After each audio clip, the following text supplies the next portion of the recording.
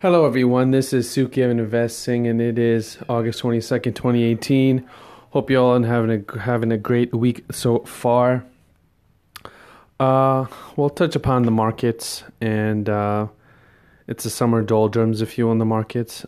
First, we have the Fed meeting today, and we'll see what they say, as it could move markets anyway, up or down in a violent fashion. However, I don't think that's going to happen. I think a lot of people are away, so everyone's going to be looking at the statement that the Fed shares with the public.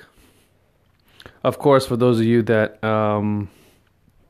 have been listening to this for a while, you know that one of my beliefs is that the stock market is rigged. However, it is a rigged game that people can play if approached the right way. Also, we have Elon Musk in the news because of Tesla, as he had an interview in the New York Times where he got emotional and cried. I'm not sure. I didn't bother to read the news article on New York Times, but Tesla's stock has been a roller coaster. So hopefully, hopefully the stock will recover as it's been fluctuating quite a bit. One thing about Elon Musk, I must say, is that he is become a sort of a master media manipulator, similar to other celebrities and CEOs we have. He'll be okay. So let's not worry about Elon Musk.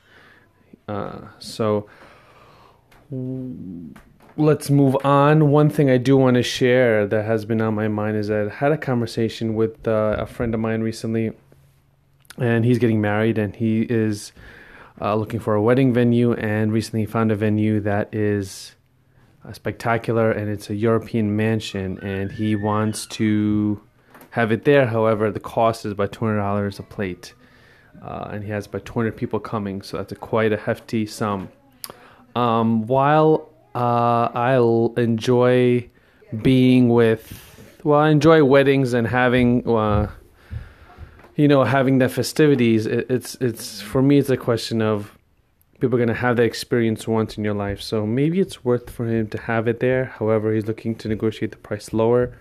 And I just thought of how people try to negotiate prices when it comes to the markets and a lot of different things, which is something I do. So if life gives you a price, maybe at certain times it's good to stand tall and walk away, while other times it's good to negotiate and fight.